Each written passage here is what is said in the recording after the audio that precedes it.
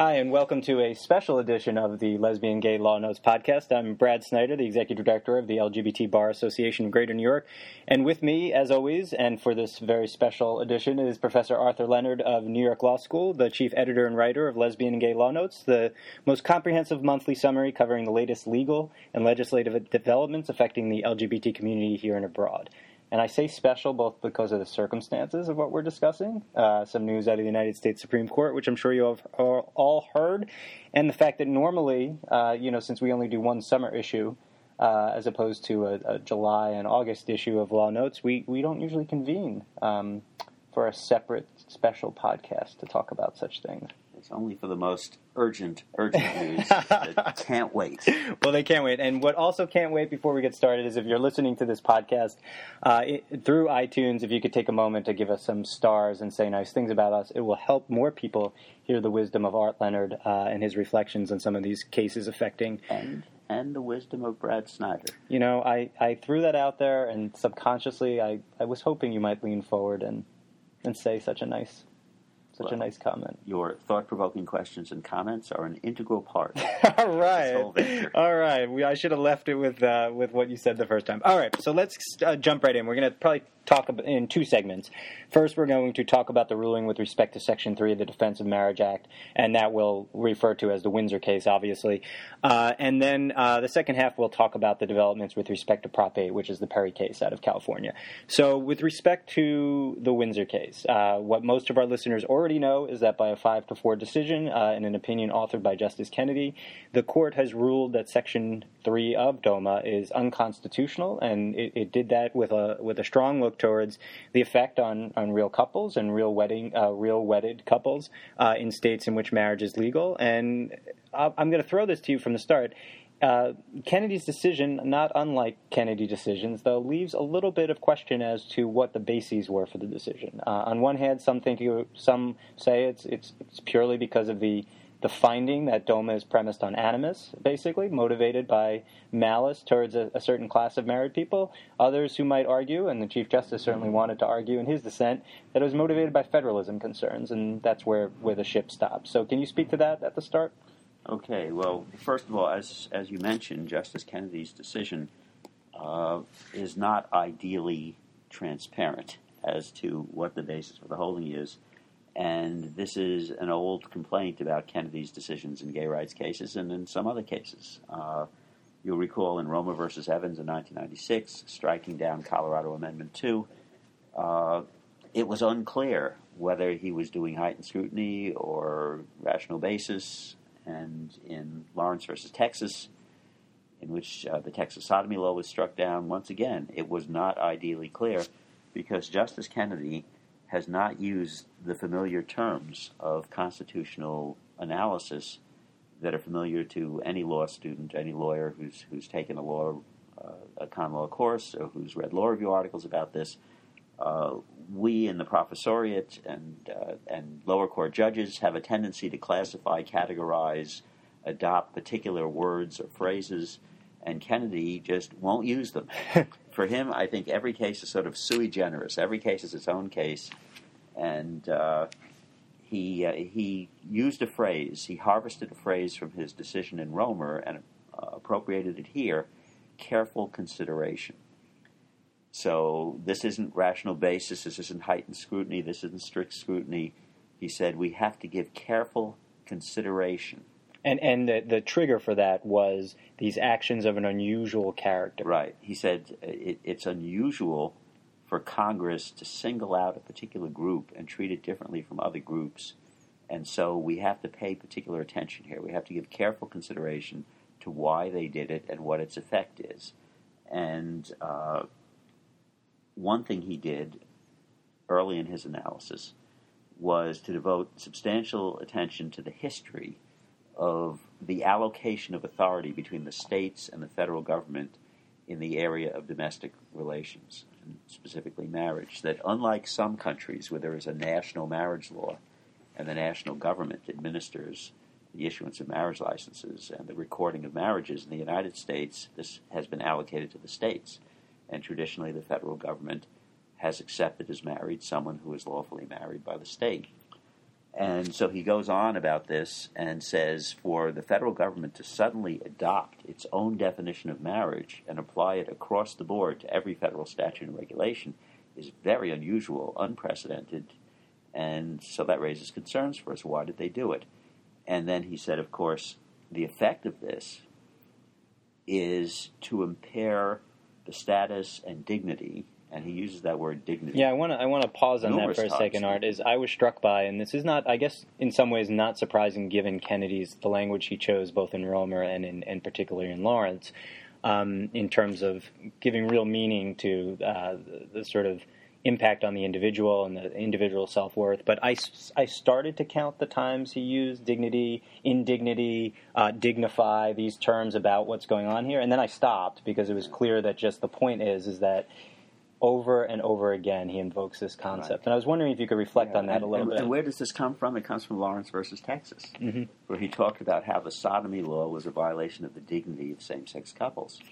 And he also he tends to channel European human rights law pretty strongly, and the idea of dignity is also something that you get out of the European Convention on Human Rights, and the regard for private life and individual dignity. And he takes it, I thought, one of the more moving aspects of the decision, although it was just a line, he didn't devote a substantial amount of time to it, but then he says he talks about the humiliation of the children. Right. Of same-sex couples. By the adverse treatment of their parents and their families. And, I think part of the idea behind that is their families are different from other families, and it's already a challenge to them to feel that they are normal kids when they're living in families that are treated by the federal government as somehow second class, or as Kennedy refers to it, second tier. Right, unlike Justice Ginsburg's invocation of the skim milk marriage, here in Kennedy's opinion it is a second tier marriage. I was wondering though, and so that relates, the dignity stuff, that relates to liberty, and this is important because this also channels Kennedy's portion of the three-judge centrist position on abortion in the Casey case from about 20 years ago now on abortion, where he talks about liberty in the due process clause as the sort of fountainhead of rights to protect human dignity. So he says that this is saying that your marriages are not as good as other marriages, and that impairs the dignity of the couple, because the state, by allowing you to get married, by adopting a marriage equality policy, whether through its legislature or through its highest court, is basically adopting a policy of saying these marriages are equal. They're all the same. But now the federal government is degrading them by treating them as unequal. And so there he's invoking the due process clause of the Fifth Amendment. So he's using federalism and this departure from the traditional arrangement between the states and the federal government about authority over marriage as one factor in his analysis. He's using the concept of dignity under the due process clause, that human dignity and the right to marry, which of course has been identified by the Supreme Court in Loving versus Virginia as a fundamental right.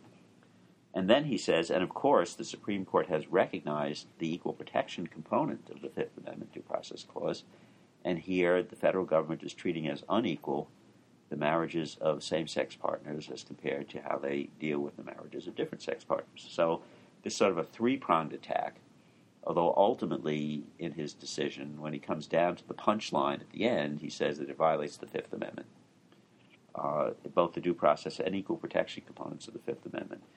And the reason is that he says, you look at the legislative history of DOMA, and what was the purpose of Congress in adopting it? Well, at the time, no same-sex couples could get married anywhere in the U.S. This was a reaction to ongoing litigation in Hawaii. And at the time Congress passed DOMA, the trial judge in Hawaii hadn't even rendered a decision yet.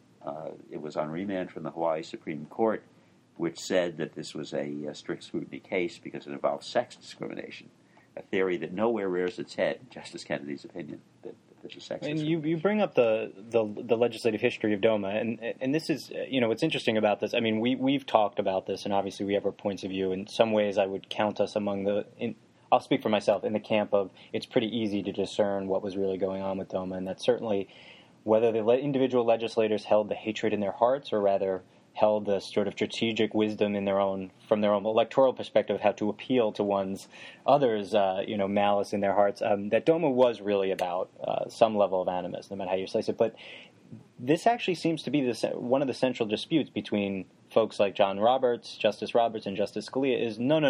I think it's Roberts who says we would not so easily tar the political branches with the allegations of bigotry, and Scalia says something. Scalia's outraged, right? And we'll get to. He says, you're calling the people who passed DOMA enemies of the human race, and he uses a Latin term. Well, and they even use the phrase. I think Alito also does this, and we'll get to all these the dissents as well.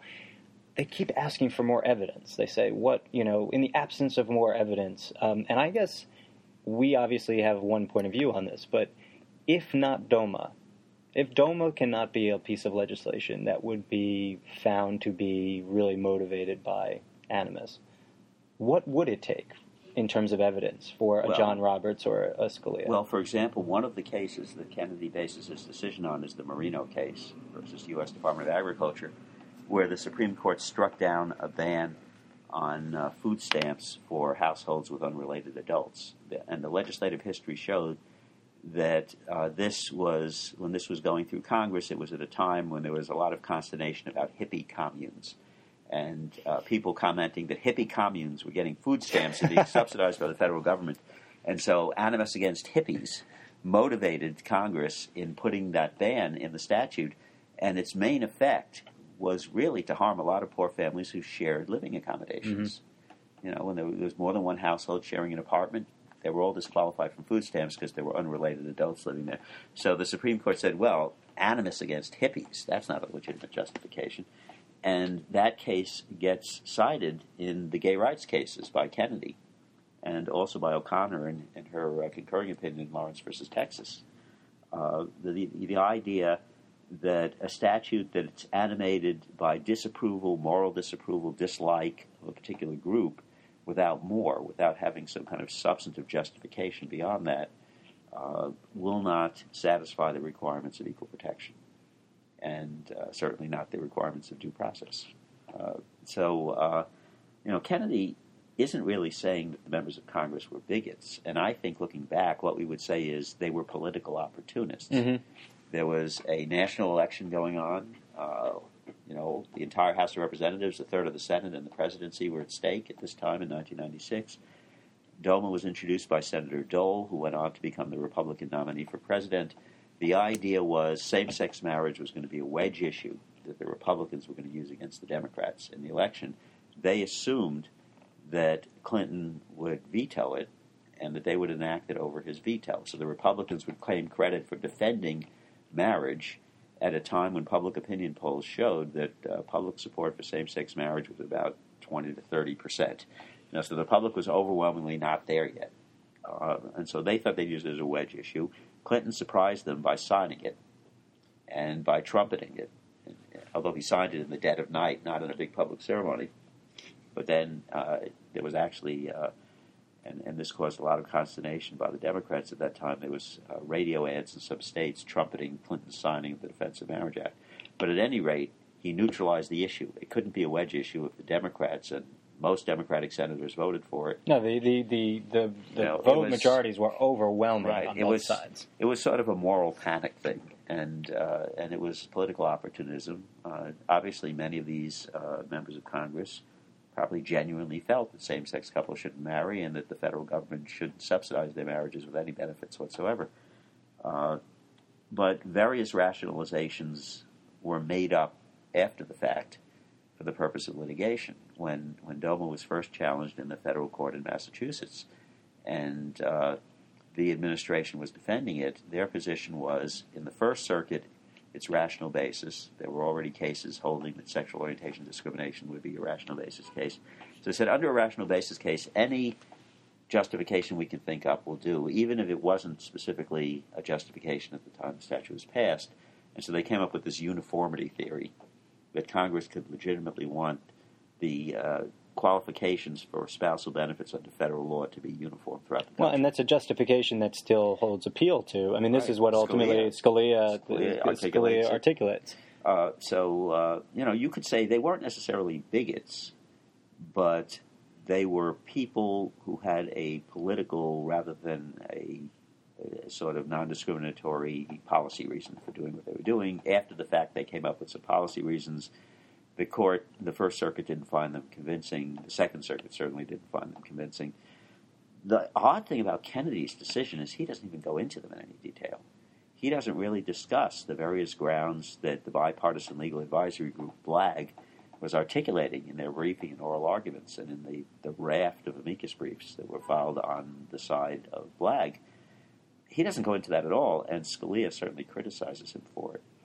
But for Kennedy, I think what he really sees here is an analogy to Romer at a very deep level, and he cites his opinion in Romer several times. And it's worth most people listening are probably familiar with it, but I think it's worth mentioning again that in '96, in a decision authored by Justice Kennedy, basically said no Colorado voters, despite the fact that you passed this amendment to your Constitution that purports to basically make LGBT folks sort of a special exception to the possibility of being covered by anti-discrimination laws. Despite the fact that you've passed it, I don't remember by what margin. We're going to find pretty substantial margin that we're going to find that that's actually unconstitutional. And then that brings me to a question. But let me finish. Yeah, sure, go for it. In Romer, he said, making people unequal for no purpose other than because you don't think they're as good. That isn't a legitimate justification under the U.S. Constitution. And he comes back and he says the same thing here. It's basically making same-sex couples unequal for the purpose of making them unequal, and without having any other really significant purpose. He says it wasn't done for purposes of efficiency or economy or because in any particular policy that was affected, there was a judgment that for purposes of that policy, same-sex couples shouldn't qualify. This was an across-the-board thing. And that's what he had found so offensive in Romer, that Colorado had this across-the-board thing. Gays can never be protected from discrimination in any context. And here, the Congress was saying same-sex couples can't be considered married for any purpose, for any context, without having carefully looked at all the different contexts in which it could arise under federal law and making a finding as to each of them that it was appropriate for the following non-discriminatory reasons to exclude same-sex couples. That was absent, and that offended Kennedy. And, of course, it was easy to enlist the four Democratic appointees to the court who were ready, I think, probably on a much more straightforward equal protection analysis, similar to the Second Circuit in this case. They probably would have if they were writing the opinion.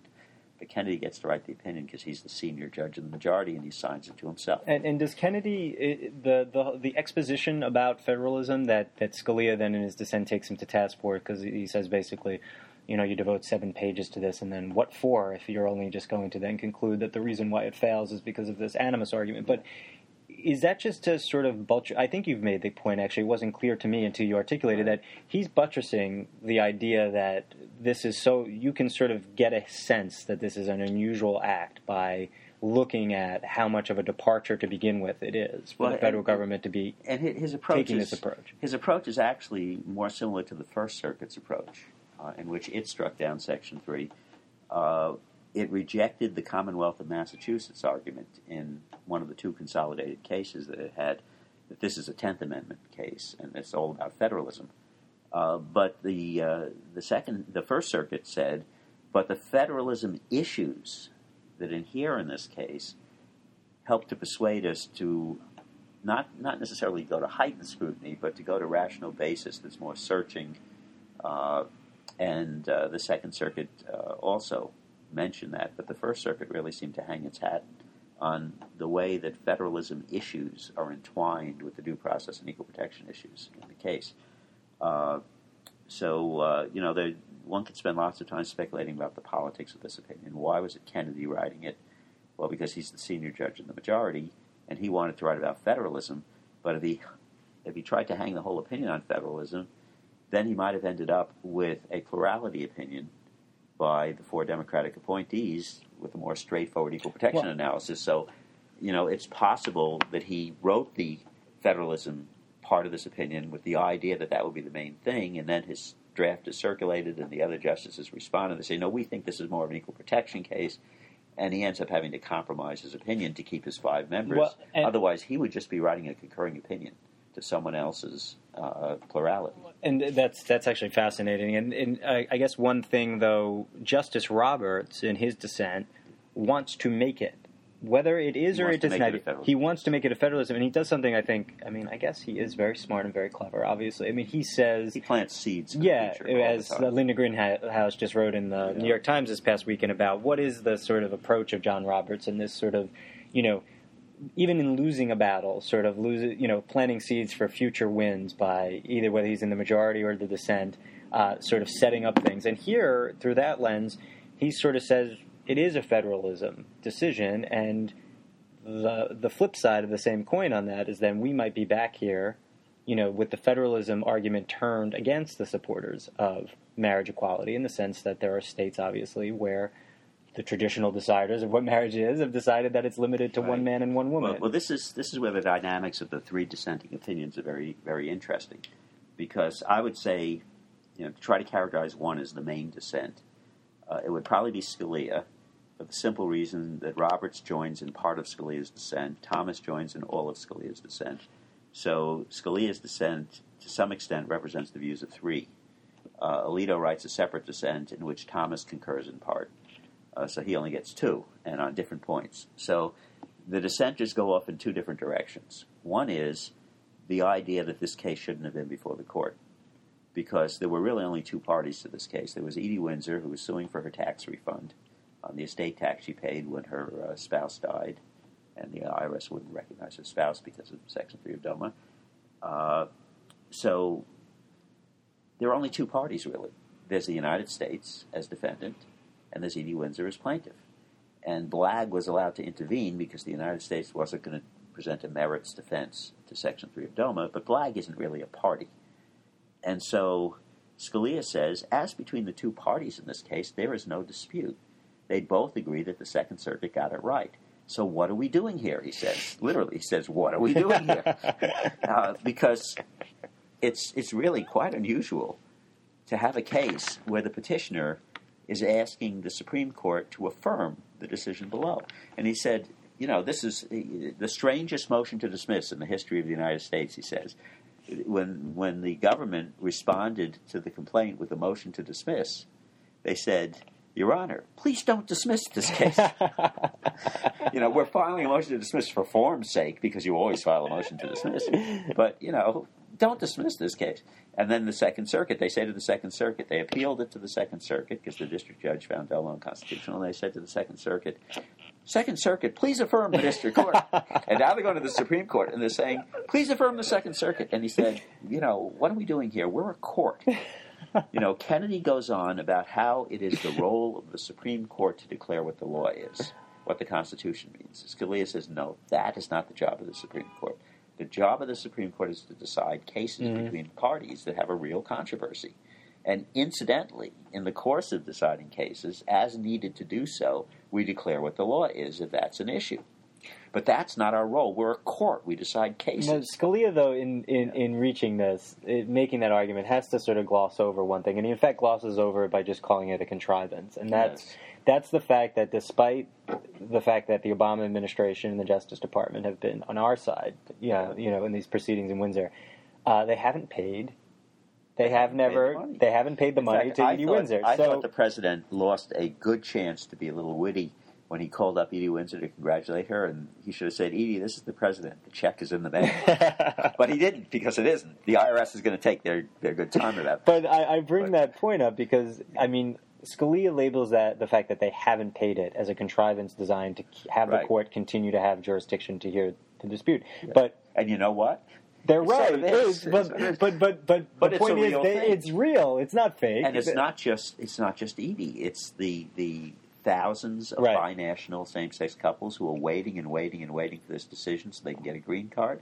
It's people who paid estate taxes, people all across the country, thousands of people who've paid extra income taxes because the value of domestic partnership benefits is imputed to them as income, whereas for a legal spouse it isn't. There are. Kennedy points it out, millions of people affected by this decision. So this isn't a case where the court is just being asked to give some advisory opinion. This is a court where a lot rides on it, a lot of real interests of real people for whom Edie Windsor is just a symbol. So it's a real case. It's not just a contrivance. But that's the first part of Scalia's opinion, and that's the part that Chief Justice and Thomas both agree to. The second part of his opinion, he says, well, as long as the court got to the merits, I should comment on the merits. Yeah. And boy, did they blow it. He says this is a political question. This is not, and he goes into two of the justifications that had been cited by Blagg as being legitimate, non-discriminatory justifications for DOMA at the time. Same-sex marriage loomed as a possibility. Congress had to consider how it would affect the hundreds and hundreds of federal statutes that refer to marital status or spouse, and they decided they wanted a uniform definition. And if you're going to go for a uniform definition, he said, it's not bigoted or mean-spirited to pick the definition that has been the definition for the entire history of our country and just say that will remain the definition while the states are working out whether they want to let people marry. Seems actually kind of plausible. So we get some buy-in on that from Roberts, who also in his dissent actually spends most of his time on the federalism point. And this is why Roberts doesn't concur in that part of Scalia's opinion. Scalia says this is not a federalism opinion. This is an equal protection and due process opinion. And Roberts says in his dissent, this is a federalism decision. He says the main theme of the majority opinion is federalism. That's interesting, by the way, that you have in real time. I mean, I guess maybe this isn't the first time this happened in response to a Kennedy opinion, but you have dissenters basically dissenting over what is the very essence of what's been decided. And Scalia says, and of course, the court doesn't use heightened scrutiny or strict scrutiny, so it must be a rational basis case. Well, on that, and we've talked about this before several times, I guess you have to. So obviously, a static, right? The community, Pride weekend, timing couldn't have been better for Edie Windsor personally. Finally, a day of justice, hopefully coming. At least with respect to the payment. She's going to interest. And she's going to get interest, as Robbie Kaplan pointed out in one of the interviews. It's been building up for years. Exactly. So there's that. But we've talked about, and others have talked about, how what you'd really want is not only this, but you tell me, Kennedy making it very clear that not only does it fail, but it fails on the basis of a heightened scrutiny. Or maybe you would argue that that's what we got. This careful consideration is a form of heightened scrutiny. Well, it's somewhere between rational basis and heightened scrutiny. And why does it matter? Remind our listeners. Why it matters is because of all the other cases we have out there in which we are confronted with arguing to lower federal courts what the standard of review is when a state government policy or a federal policy is seen to discriminate based on sexual orientation. Is it a suspect classification? Is heightened or strict scrutiny the correct standard? That switches the burden of proof. It puts the burden of proof on the government to justify, and then the government has to have a really good or even a compelling justification. It really makes it much easier to win the case if we get the Supreme Court saying that sexual orientation claims are evaluated using heightened or strict scrutiny. And we didn't get that in this case. We didn't get that in Romer. We didn't get that in Lawrence. What we got was Kennedy just saying, well, what's been presented to me is unfair in a way that violates the Constitution. But I'm not going to be too much more specific than that. In Romer, he was sort of saying that it was a prima facie violation of equal protection, picking up on an amicus brief that had been filed by a bunch of common law professors. In this case, there was an amicus brief filed by con law professors, and there was also an amicus brief filed in the Prop 8 case. And in a footnote in his dissent, Alito rips apart the amicus brief filed in the Prop 8 case.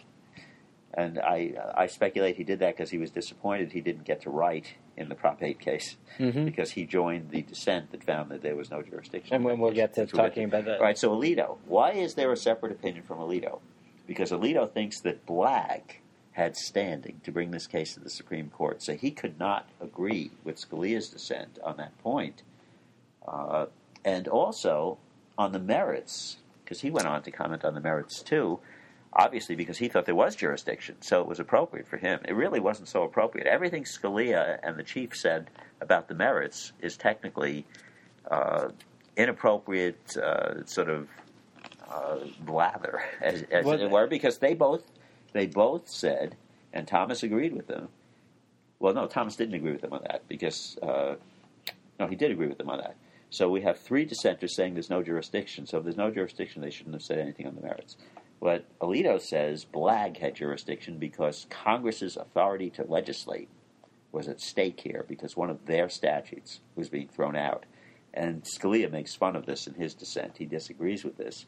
He says, look, that would mean that Congress always has standing to intervene as a party whenever a federal statute's constitutionality is an issue. If the injury is just the statute being questioned. He said that's the one case where the court had previously held that was the case of the single house veto of the executive and in the context of immigration, the Chadha case. And he said in that case, Congress was intervening to protect its prerogative under the statute to veto executive actions.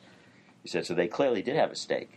But in this case, it's just whether a statute is constitutional or not. And Congress has no more stake in that than any other citizen of the United States. But Alito comes up with this theory that BLAG had standing and based on a resolution that was passed in January after the fact, after the petition for cert was granted, in which the House officially for the first time authorized BLAG to participate in this case. Prior to that, it had just been a ruling by a committee. And he cites it without comment as, the House has authorized BLAG to represent it.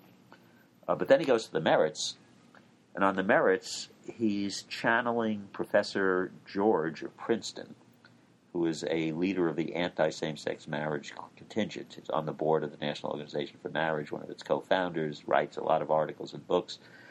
And George has this theory that, and it's not purportedly based on religion, it's based on natural law and philosophy, that there are two distinct views of marriage. One is that marriage evolved as an institution intended to channel procreation. The traditional or conjugal view, as traditional conjugal view of marriage. And then there's the more recent view that has emerged, probably in response to the women's rights movement, among other things, the idea of companionate marriage, that marriage is about the relationship between the couple, and the children are sort of incidental.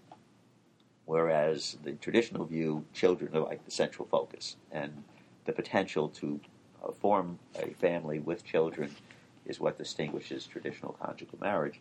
And so Alito says, there are these two different views, and these days in popular culture, the companionate view is won more and more support. But he said, as to which of those views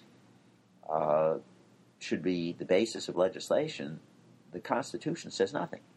He says it's a policy question for the legislature to make. He said, and the legislature has decided that for purposes of federal policy in DOMA, we're going to stick with the traditional view for now. And what's wrong with that? I mean, someone has to decide between, and he says courts are not equipped to do that. Courts are not supposed to make policy. And then he says, and if you want an example where courts are bad at figuring out the answer to this question, here's a footnote on my feelings, as you mentioned, on what went on at the Prop 8 trial, where Judge Walker made all these ridiculous findings about the institution based on what exactly? That the district court purported to make findings of fact based on opinion testimony about philosophy. That was a strange. I know you're going to write. I saw an advanced write-up of what you might be writing about in Law Notes. It was sort of striking to see Alito at length have a footnote about what is it.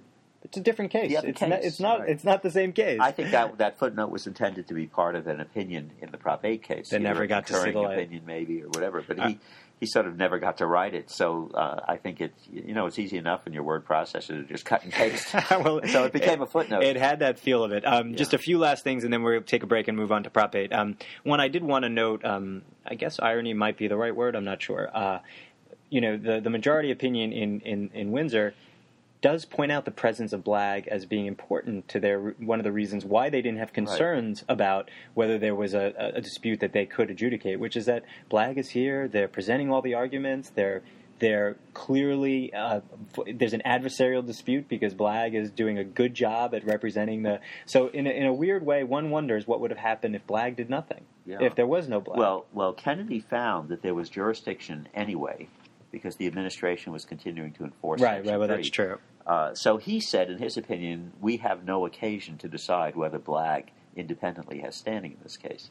But Alito says, BLAG clearly has standing in this case. But Kennedy says, we might have been concerned that even though the administration had standing, they weren't articulating the argument, so it wasn't really being put in focus for us. But Blagg was there. And, as to another thing, he said the very question of jurisdiction gave us concern because none of the parties, including Blagg, took the position that the court didn't have jurisdiction. Right, they had to appoint someone to argue. So we appointed an amicus curiae, and she did a great job, blah, blah, blah. This was another point of contention for Scalia. You know what? We don't agree with her, but right. Scalia does. Right. All right, so last two questions I want to... No, I'm going to cut you off. Well, no, we have to say very quickly, it's important to let people know, of course, the administration's response to this opinion was immediately, we're going to extend benefits eligibility to same-sex spouses. We're going to give green cards. They gave their first green card on Friday. The Office of Personnel Management announced open enrollment periods to enroll same-sex spouses in federal benefits programs. The military fell in line. Secretary Hagel said we're going to recognize wherever they're stationed. Doesn't matter where they were married or where they reside. Yeah. But the lingering question that Kennedy doesn't answer, that I'm sure is your question, how about same-sex couples who are legally married but live in states that don't recognize their marriage? And the opinion, I don't think. No, I know. And one answer to the Scalia may be like the day before the opinion, it was also pretty confusing. It may not have been confusing from a federal perspective, but LGBT people have and will continue to be living in a very confusing patchwork of laws across this country. Right. And that same concern that Scalia has for the confusion generated by this opinion, right, I don't think motivates him in quite the same way with respect to other confusion. But the question I was going to ask, it would have segued to where you went, but I think what you pointed out is obviously very important. And I was going to ask about, and this is not a partisan question about sort of looking for, applause for the Obama administration, although there are many, including myself, who probably would be happy to extend those applause. Just the impact of the Justice Department's position here and the Obama administration with respect to DOMA, how much this dispute, how much that mattered to all of this. I mean, we've talked about how some of it mattered with the sort of, in terms of the procedural posture of the case and things like that, but can you speak to that a little bit? The question of how it mattered to the court in terms of dealing with the merits, I don't think a whole lot. And that's because the win rate of the Solicitor General's office has drastically declined during the Roberts Court, partly because the administration is usually arguing opposite to the Republican Party line, and the Republican Party line tends to be the line of the conservatives on the court. And so the fact that we had the Solicitor General basically arguing on our side in the case, even though he was the petitioner, I don't think that made a whole lot of difference in terms of influencing people. Maybe it was sending a signal to the Democratic nominees to the court, but I don't think they needed a signal, given the way their own due process and equal protection jurisprudence has unfolded. Where it mattered, I guess, and this is all speculation, although some public opinion polling when Obama embraced marriage equality could probably buttress the idea, but in terms of setting the stage for sort of where this decision could perhaps be seen as, because I mean, some people are already saying it was the only thing they possibly could have done given where public opinion is. I mean, there are people saying that. I don't think you can say that about a 5-4 opinion. No, that's right. But I guess in my own view, I mean, it'll take some time to assess, but obviously having a sitting president and their Justice Department in terms of the impact on the sort of the popular, the popular opinion on this issue, I'm sure played a significant role. But the last question I had for you is just, it's often, my last question for you on a given case, often one of reflection on sort of through the vantage point of having written about many of these cases on the Times. In terms of the march from Romer to Lawrence to Windsor, and maybe there's obviously cases in between, and you could start this story at various parts. But using that as a timeline, I was wondering if you could reflect on where we've been and what that line tells us, and whether you find yourself sitting here sort of remembering what you might have been thinking at the time of those decisions, and did you see this day coming? Well, I think we could even give Edie Windsor the last word, because she's been doing a lot of public speaking the last few days, and she says if someone had told her back in the 80s that she would end up being the Grand Marshal of the Gay Pride celebration in 2013 after winning a big decision on same-sex marriage in the Supreme Court, she would have said, "You're crazy." Okay. So, we have seen an incredible change in a relatively short period of time in public opinion, in judicial opinion, in political opinion, to the point where some people are now saying within the Republican Party, not yet a whole lot, but some people are saying, the Republican Party has really got to get with the program on same-sex marriage, because it's no longer a wedge issue for us. Now it's going to hurt us because younger voters overwhelmingly support it. Younger voters are going to grow up to be middle-aged voters, and the older voters who are the most opposed to it are going to die out, and the Republican Party is going to be left in the dust on this issue. So I think it's fair to say then, with you quoting Edie, you would not sit here and say you saw this coming from 15 years ago. Not from 15 years ago, but I can say we saw this coming from maybe 5 or 6 years ago as things sort of unfolded after Lawrence with the Massachusetts Supreme Court's marriage opinion and then some opinions in other states. There was clearly a trend going on. But I think going into the Supreme Court, no one could say with 100% confidence that we had Justice Kennedy's vote, and we needed it. And we got it. And, I was sitting at my computer, as many people were, watching SCOTUS blog as they, live blogging the Supreme Court on Wednesday morning, and the opinion comes out, and it says, affirmed equal protection. And I was sitting here with a colleague, Larry Levine from McGeorge Law School, and we jumped up and we shouted. Great. And because and partly it was a sigh of relief. Right. Because, the predictions were that it would be Kennedy and we would win, but they were just predictions. Right. Expectations on this one, we would have been disappointed. So we're going to leave the Windsor case there. When we return, we'll speak about the Prop 8 Perry case, probably not as at great a length, but stay with us, and we'll talk about that case when we return.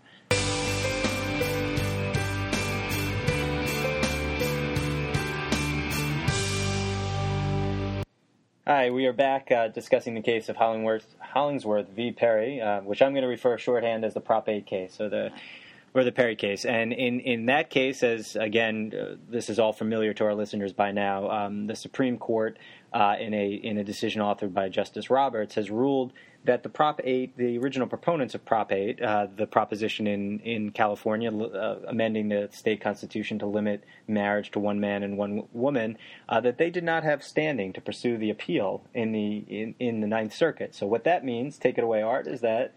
What that means is that what we have in the original case of Perry versus Schwarzenegger, as it was filed in 2009, we have a district court decision holding that Proposition 8 violates the 14th Amendment rights of Californians, of all people who might want to marry in California, based on due process and equal protection. And since no one who had standing to appeal it wanted to appeal it, the governor didn't want to appeal it. Governor Schwarzenegger said he's happy to live with this decision. Attorney General Brown didn't want to appeal it. The head of the Department of Public Health didn't want to appeal it. The 2 county clerks who were sued in Alameda and Los Angeles County didn't want to appeal it. So it's not appealed. The appeal is now wiped out from history. The Ninth Circuit's decision is vacated. The stay that they issued of Judge Walker's order is lifted. And as a reminder, is resumed. And as a reminder, we were talking about this before we started. Whereas the trial court ruling, the district court was a much more expansive ruling in terms of on the merits. The Ninth Circuit had a much more narrow attempt to try to ultimately get to some of the same result, which is to say that the actions of the voters in restricting the right to marry after the state of California has already made the decision to extend all the rights and benefits of marriage to folks through the vehicle of domestic partnerships, that those kind of circumstances where a state has already made that decision and then the voters go to rescind it is a constitutional violation. In the court, how would you? Everyone was ridiculing that theory during the oral argument. That did not fare as well. But the point is, so the broader ruling is now the one that, because of this dismissal, stands in California. So Supreme Court opinions are written in English, and so it's sometimes interesting, even if you're not a lawyer, to read them. And I would say go to the Supreme Court website and read the DOMA decision. Read the United States v. Windsor. There's lots of interesting stuff in there. Don't bother reading Hollingsworth versus Perry, because neither the court in the opinion by Chief Justice Roberts nor the dissent in the opinion by Justice Kennedy says anything about the merits of the case. It's entirely focused on the issue of whether initiative proponents should be allowed to appeal adverse decisions about their initiative beyond the trial level. Chief Justice Roberts makes it very clear that the district court did have jurisdiction to decide this case, that the plaintiffs clearly had standing. This was 2 same-sex couples, one in Southern California, one in Northern California. They went to the county clerk. They sought a marriage license. It was denied. And he said they certainly had standing. They had a personal stake in the issue. But he said once Prop 8 was passed, the particular role of the initiative proponents was over. that under the state constitution, their role is to propose a question, to get the signatures, to get the Secretary of State to approve the wording, put it on the ballot, file an argument in its favor to be included in the official ballot pamphlet. They can wage their campaign to get it passed. But he said once it's passed, they're no different from any other citizen of California regarding the issue of whether it's constitutional or not. And why is it these are not sort of questions for the. I'm not acting puzzled for the sake of having conversation. Right. There are aspects of this case that I find more difficult to sort of wrap my head around than the Windsor case. So these questions I'm genuinely looking for some help on, and maybe some listeners are as well. In the district court, right? Roberts is saying it was okay, and I guess California law does it make clear that for them to intervene because the Prop 8 proponents to intervene in the district court, and why is that? Why is that? Well, because the district court quickly discerned that the actual defendants were not going to defend Prop 8, and so you might say that the appropriate thing at that point would be to issue a default judgment in favor of the plaintiff and just order that Prop 8 be a nullity without writing an opinion on the grounds that it wasn't being defended. But here were these people who had raised and spent millions and millions of dollars to get Prop 8 on the ballot and who were really urgently asking the court to be allowed to participate in this case and provide the arguments that the state was not going to provide, and that the judge was sympathetic to the argument that the elected officials who were not going to defend Prop 8 shouldn't have a veto over the decision of the people, that at least the proponents should get a hearing in court and get to present their arguments so that the court would have all sides of the story. And in fact, the court also allowed the city of San Francisco to intervene. Because the city of San Francisco was where this all started in California when the mayor in 2004, right after Lawrence versus Texas and the Massachusetts marriage case, the mayor, Gavin Newsom, said, we should be issuing marriage licenses. And then there was litigation in the California Supreme Court. Thousands of people got married over a few days. Then their marriages were declared invalid. It all started in San Francisco, so the judge said, okay, I'll let the city of San Francisco intervene. But they denied intervention to the LGBT public interest groups, which had opposed the filing of this lawsuit. Then they wanted to intervene as co-plaintiffs, and the American Foundation for Equal Rights, the group that was formed to bring this suit, said to the judge, we're in charge of this suit. This is our lawsuit. Don't let these gay rights groups in. They're trying to take over our case. And so the judge said, well, they can be amicus curiae, but they're not going to be able to participate. That's well said and helpful. I guess the thing that I struggled with then was still the idea. I get what Roberts is saying in the majority where he says, look, once the court has ruled and then we know that Prop 8 is gone now, right? Then but he didn't say that. No, but you proponents don't have an interest. Your interests are no different than anybody else's in that there's a law on the books that you don't like or you dislike, whatever. Any citizen of California might feel aggrieved that Prop 8 was declared unconstitutional because they voted for it or they believe in it. But he said, we don't accord standing to proceed in federal court to invoke the jurisdiction of the Court of Appeals to anyone in the state who might feel aggrieved by an opinion. It's just, it's unworkable. And what we say is that the duly elected public officials who have authority to represent the interests of the state of California decided not to appeal, and they're the only people who had standing to appeal because the order runs against them.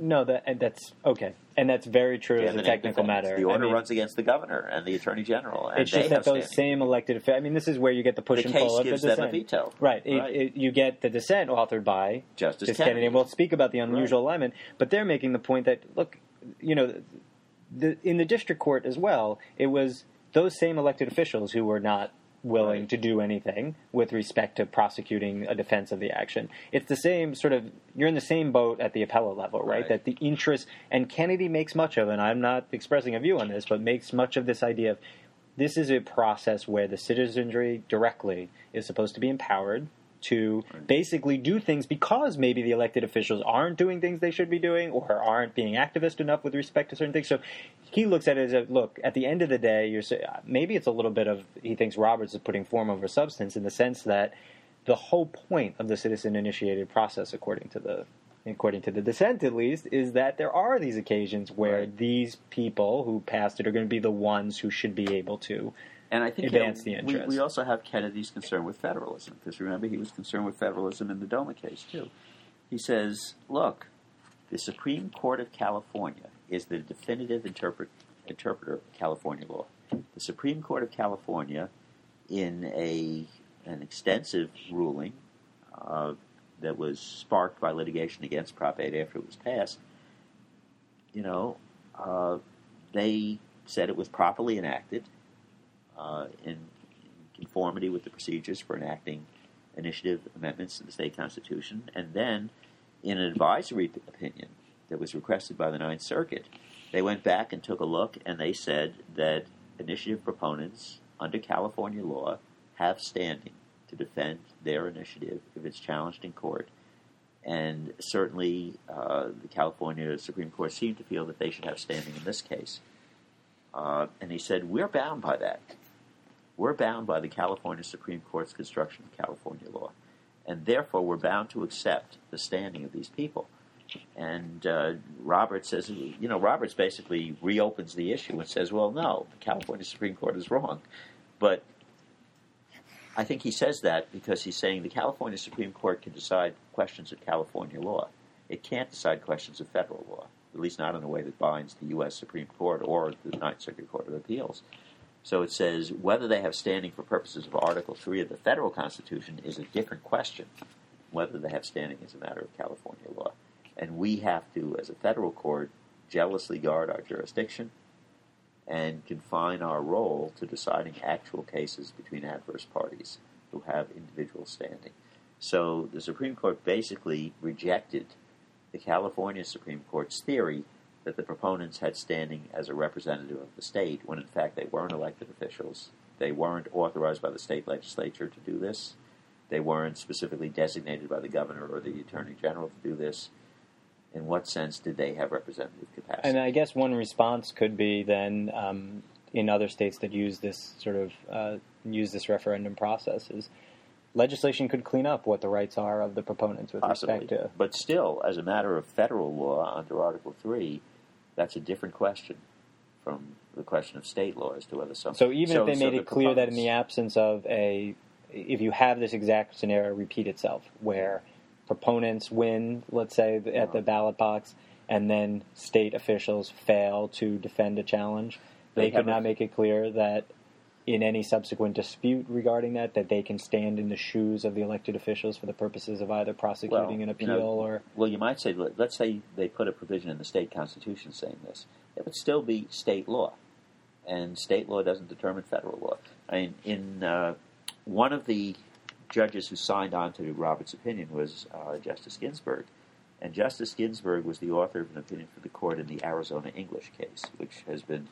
much commented on in the context of this case. That was also an initiative. It was passed in Arizona, making English the official language of Arizona for all purposes and providing that all state business must be conducted in English. A county clerk who conducted some of her business in Spanish filed a lawsuit challenging it. The governor had been opposed to it in the first place. It was enacted by the people. The governor sort of rolled over and played dead, and the initiative proponents came in and they defended it, and the federal district court found that it violated the First Amendment. The initiative proponents tried to appeal it to the Ninth Circuit. At first, the Ninth Circuit said, fine, we'll let you appeal it. And then there was an en banc, and there was a back and forth. Ultimately, the case went to the Supreme Court, and by that time, the clerk was no longer working for the state of Arizona, so the court said the case was moot because the plaintiff, the only person who had real standing in this case, was no longer really employed by the state, so the amendment didn't affect her anymore. So the court dismissed the appeal as moot. But in her opinion for the court, Justice Ginsburg said, we also have serious doubts about the standing of the initiative proponents to bring this case up on appeal. She said, there's nothing in Arizona law that specifies that they represent the state. They're just ordinary citizens. Although that would go to goes to the scenario I was running about. Okay, so I want to move. We're going to finish soon. There's a few things that we have to talk about. Right. What happened after? Well, there's three. There's the what happened after. This does involve speculation by you, Art Leonard, and others, but this unusual alignment of justices in this case with respect to both the majority and the dissent, obviously. Right. And then just ending with your reflection on the impact of this. Not only we know that at first it appears only to be limited to California, obviously as a technical matter, but I wanted to talk about what it's like to now have the largest state in the United States, a marriage equality state, and what that might mean to larger movement. So let's first talk about what happened. What happened? Well, technically, under the rules of the court, there's a 25-day period in which the losing party can file a motion for rehearing. And the court does not issue its official mandate back to the lower court until after that period has expired. But in our modern electronic age, of course, the Ninth Circuit got the court's opinion immediately. Yeah, they're not waiting for someone to hand deliver it. And in fact, the clerk of the court sent out a notice to everyone who's on. The Ninth Circuit lets you sign up to get all official notices on a pending case. And so I got an email later that day. The Ninth Circuit has received the Supreme Court's opinion. Well, the Attorney General of California, Kamala Harris, notified the Ninth Circuit that the state would like them to lift the stay. Why wait until the end of July to lift the stay? It's Gay Pride Week. People want to get married. Let's get on with it. So they lifted the stay on Friday afternoon, 2 days after the opinion came out, and the plaintiffs in the case got married that afternoon. The women got married in San Francisco, and Attorney General Harris conducted the ceremony. The men got married in L.A. The outgoing mayor, Billy Ragosa, conducted the ceremony. And other people, in fact, on Saturday morning, there was a line of 100 couples already when the clerk's office opened at 9. The word having gone out that the clerk's office would be open for the weekend, which it usually isn't. That's so great, isn't it? They were accommodating thousands and thousands of people who were coming to San Francisco for the big Gay Pride celebrations on Sunday. Mm-hmm. So they accommodated them because you don't need to be a resident in California. Anyone can get married there. So they were accommodating people, and hundreds of marriages took place over the weekend. Streams of people lined up at the San Francisco City Hall.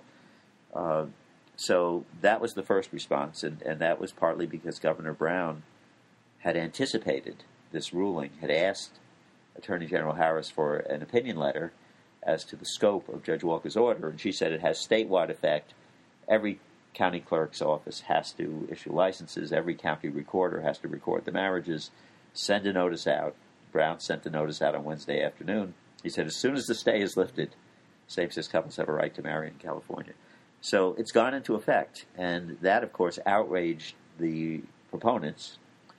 The Alliance Defending Freedom, formerly known as the Alliance Defense Fund, which is the litigation body that was financing the proponents' case, filed an emergency appeal with the U.S. Supreme Court on Saturday morning to stop the marriages. They said that until the official mandate of the court goes out at the end of July, or not, because if we file a motion for rehearing that the court grants, then the mandate won't go out. Then the case would be set for rehearing in the new term. They said this was precipitous. This was, unlawful for the Ninth Circuit to lift the stay before all of the... I'm sorry I'm laughing because all the machinations of their course. If you read the blog, if you follow the gay blogs, you also inherently follow some of the anti-gay blogs because they quote them. And this is, I shouldn't laugh, but I guess I could laugh. The sort of... the accusations that this is just another example of the assault and undemocratic, process being, like the hysteria. To paraphrase a phrase, the vast left-wing conspiracy, to impose same-sex marriage on the United States. But this is the latest example of the unlawfulness afoot here. Right. Yeah. So Justice Kennedy is the Ninth Circuit judge for emergency motions, and he turned them down, which is interesting because he wrote the dissent. Yeah. So he turned them down. And they can go shopping for another justice. I don't know if they're shopping now, but what they should really do is they should be focusing on doing their motion for rehearing. Well, no, the shopping will help with fundraising. But the other question is, will there be any activity in state court? Because the local counsel, Andrew Puno, who was the local counsel for the proponents in this case, has already been making noises about going into state court and trying to get a temporary restraining order, perhaps on behalf of a clerk in a conservative county who doesn't want to issue marriage licenses and claims that the order is... And there has been... This was more in response to the specter of perhaps the court reaching the merits in Prop 8 and imposing, in their view, marriage equality nationwide. There's been some alarming comments on some of the blogs about how they will, sort of not go down without a fight against this, and sort of sounding more than just running into court with legal briefs, but that there would be outright defiance of the court. They know that there were appeals pending in the Ninth Circuit from marriage rulings in Hawaii and Nevada that our side lost. Mm-hmm. So those are on appeal. There are some other cases around the country on marriage. I mean, this issue is going to continue unfolding as early as this summer. There's a motion pending in a case in Michigan where I understand there's a possibility that a federal judge may declare the Michigan anti-marriage amendment unconstitutional. Wow. So, all right. Well, let's the two other things. Let's keep it quick then. Just speak to the unusual alignment on the unusual alignment of the justices. In the majority, we had Chief Justice Roberts, Justice Scalia, Justice Ginsburg, Justice Breyer, and Justice Kagan. So we had 3 of the 4 Democrats on the court, together with 2 of the Republicans, holding that there was no standing. And then dissenting was Justice Kennedy, joined by Justice Alito and Justice Thomas and Justice Sotomayor. So, we're all wondering, what's going on here? What's going on? Because from the oral argument, it seemed like Sotomayor was ready to strike down Prop 8 on the merits, and it also seemed like the 4 Democratic appointees to the court, all 4 of them were probably in favor of striking down on the merits. But there was a lot of speculation in the press, based on comments that she's made in speeches and interviews, that Justice Ginsburg might be hesitant to do so on any kind of theory that would apply nationwide, and that it was difficult to look at this case and figure out how you could have an affirmative ruling on the merits that didn't have a nationwide effect, because the narrow approach of the Ninth Circuit aroused only amused comment in the Supreme Court and sort of incredulous amused comment. So there was a puzzle facing the court. I think what Ginsburg and the other Democratic nominees on the court didn't want to do was to join an opinion that would uphold Prop 8, because that would go against their own doctrinal views of due process and equal protection. On the other hand, Justice Ginsburg was hesitant to issue a decision now that she thought might be too early, too soon, too broad. She continually referred back to Roe v. Wade, the abortion case, and said the court decided that precipitately. It was too broad, it was too early in the struggle for abortion rights. It turned the anti-abortion movement into a powerful force in this country by taking it out of politics, and then, among other things, very much more politicized Supreme Court appointments as a result. Abortion became a litmus test for certain administrations. So one theory I have is that this lineup reflects Justice Ginsburg's view that it was prudent to join Roberts and Scalia in finding no jurisdiction here. And once she decided to do so, it sort of brought Breyer and Kagan along with her on the idea that, 1, it will result in the district court opinion going into effect, so same-sex marriage will resume in California. 2, the court will avoid having to make a nationwide decision. There's a movement going on, things are going in a certain direction, let it play out for another year or 2. And maybe the court will never have to make this decision, although it seems likely it will at some point. And so it sort of makes sense that you have this lineup. I don't know why Sotomayor is on the other side. Maybe she just felt that the court had to grapple with this, or maybe she just genuinely agreed with Justice Kennedy that, after all, there's really concerns about the standing. Okay, we'll leave it there on that. I'd say just the granting of the cert to begin with. I mean, that's the part that who voted for cert? I would be so interested to know how that broke down. It wasn't Scalia. He was, because he, when the issue came up, I think it was Kennedy speculated an oral argument, maybe we shouldn't be deciding this case. And Scalia said, well, it's too bad now. Yeah, but maybe he was part of the folks who decided I don't think so. Okay, and then we'll end the podcast, I guess, just, especially in the context of a case that a lot of folks had doubts about the merits of bringing it at this time, including, as you referred to, many of the longer established LGBT rights organizations. Reflection on the significance, and now not only on the fact that California, given its sort of size and importance to the United States in terms of how many people now live in a marriage equality jurisdiction, and the fact that you don't have to be residents to get married there, sort of the import of that, and then the fact that this case went ahead and ended in a result that is not us winning the whole deal, but is a pretty big victory. Now, this is, I think this case is more important in terms of politics than law at this point, because this case has doubled, basically, the number of people in the United States who live in jurisdictions that have same-sex marriage. We're up to over 30%, I think, of the population now. And just a year ago, before we won marriage equality in several states in the past year, but in just the past 12-month period, we've doubled the proportion of the population. We're up close to a third. And with the DOMA decision, of course, federal employees, wherever they are going to get benefits, and military personnel are going to get benefits, and people, regardless of where they're living, are going to be able to get green cards if they marry in one of the marriage equality states. So this has an impact even in the states that don't recognize same-sex marriage. Some substantial portion of the population there, at least the LGBT population who go to another state and get married, are going to have federal rights to some extent. We're still waiting to hear from the IRS. And it's worth reminding folks that how this is going to play out with respect to the administrative implementation of it with these scenarios of, well, if you get married in one place but you live in a non-marriage equality state, how that's going to work.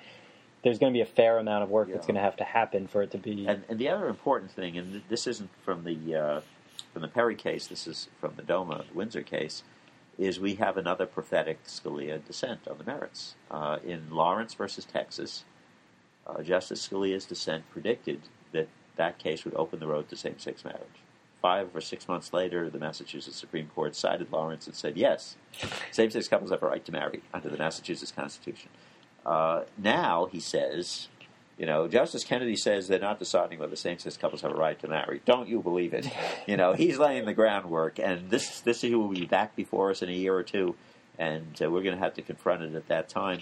And this is most unusual. I don't recall any Supreme Court opinion that does this. Scalia devotes a page of his opinion to taking excerpts from Kennedy's opinion on the merits and editing them to sound like an opinion on the right of couples to marry under the 14th Amendment. He's saying he's showing how easy this would be to have. He's giving lower courts a roadmap to rule in our favor. That's fair. Although if you look at it, all he does is he crosses out a couple of words. He crosses out DOMA and inserts the state law. Yeah, and then he crosses out the number of children being raised by by same-sex couples and sort of says you just have to choose another invented number. Yes. Doubting also the existence of tens of thousands of children being raised by same-sex. So it was a pretty. Last thing I'm going to end on. I did not go nuts about getting all worked up about Scalia's dissent, but he could not again keep himself from mentioning polygamy not once but twice in his dissenting opinion as sort of a. It's clear that he thinks that this is not just... Is there some subconscious interest in polygamy on the part of Justice Scalia? That I wasn't speculating why about. Why is he obsessed about polygamy? Well, this harkens back to... And I think there was at least one Republican senator who went public with his views that this is going to open up the road to bestiality nationwide. Well, I think also former Governor, who is that guy on Fox News now? Mike Huckabee of Arkansas also speculated that this would open the door to all sorts of other things. Okay, so we're going to leave it there, Leonard. Great job as always. And we'll probably have more to say about this in our regular podcast in about a month. But not an hour's worth, because by then people will, as you say, relentlessly forward-looking. And there will be other issues. There will be other issues, exactly. Right. So we're going to leave it there. Thank you for listening. For this and future podcasts, you can find us in the iTunes Store or at legal.podbean.com. Again, take a moment to give us some stars. If you're interested in becoming a Law Note subscriber, please visit us at le-gal.org, and you could read some back issues at the New York Law School's Justice Action Center. And please follow the LGBT Bar Association on Twitter, legal.org, or find us on Facebook. That's all. Thanks for listening.